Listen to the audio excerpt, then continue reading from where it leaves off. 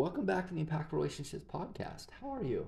In this podcast episode, I'm going to briefly go over some content that I presented in conjunction with the Utah Marriage Commission for a webinar recently on trustworthy relationships and building safety, security, and connection.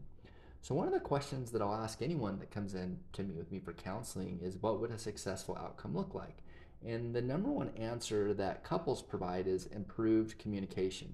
Now, I've never had a couple tell me that I want to feel safe and secure. I want to feel seen and witnessed by my partner and understood at a deep level. I want to feel confident in myself and in my partner in our relationship. I want to feel desired. I want to have deep emotional intimacy. I want to have amazing sex and feel sexy and connected with my partner. I want to have deep, abiding trust in myself and in my partner and in a relationship. No one has ever said anything like that to that question. And oftentimes it's because coming in, it's like in crisis mode, and we're seeing the problem, which is like anytime we're interacting, things aren't going well, or we're not interacting and things aren't going well, or shit has hit the fan and now things really aren't going well. And so how do we help shift there and provide a space for healing? And there's so much complexity to that, depending on all the unique circumstances that may be bringing someone in for counseling or therapy. But oftentimes people don't know what they want until they've experienced it. They haven't had that type of relationship modeled for them. They haven't experienced it in the relationships that they had previously. And so how would they know how to be able to articulate that? So one of the things that we have to assess first is needs met. And by needs, I mean like basic needs like shelter, housing, food, sleep. If you're working 90 hours a week just to be able to put food on the table and you're experiencing communication problems within your relationship, yeah, I think that's the equation. Working 90 hours a week equals communication problems, equals a lot of other difficulties that come up. And so without addressing that, how to help provide some stability and support in some other areas, how can we help things shift and change in other ways?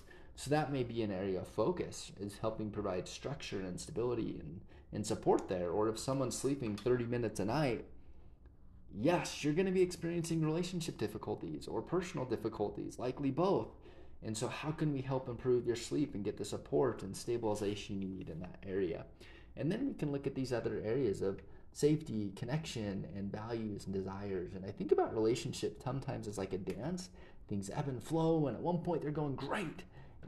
And now we're like eighth graders at a dance. We're stepping on each other's feet, or we're staring at each other from across the room and don't know what to say anymore, right? It gets a little bit awkward. And so how do we help provide that foundation? And once those basic needs are met, then we can look at safety. That's physical safety within a relationship. That's emotional safety within a relationship. And as part of emotional safety, that's assuring that things are safe within a relationship, physically and emotionally. And there's a lot that would go into that, being able to assess and provide supports and boundaries and resources to provide space for healing and safety within that, and being able to regulate and be responsive and create change individually and for both people within a couple dynamic. And so once we can assure that there's safety, then we can look at connection. And if there's not connection, if you're not feeling connected personally, you're not feeling connected with your partner, there's a lot of things to look at of why, what's getting in the way of that for you personally, for the relationship, for your partner, and a lot of different things to assess and to address within that area to help increase connection. And then what do I want, right?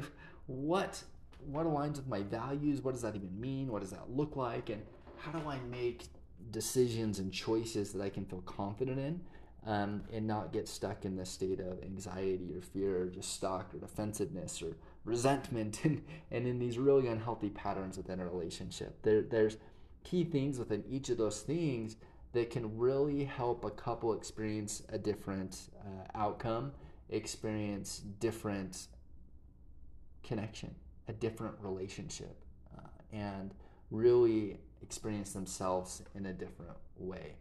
Now, the information that I just went over in like 5 minutes there's a lot of depth to it, and there's so much that goes into each of those areas. But there's a pathway forward to be able to experience the relationship that you would want to be able to experience. And that you don't have to just stay stuck in the same pattern, same routines. There is hope there for you wherever you're at. You matter. Your thoughts matter. Your emotions matter. Your relationships matter, and there's a pathway forward.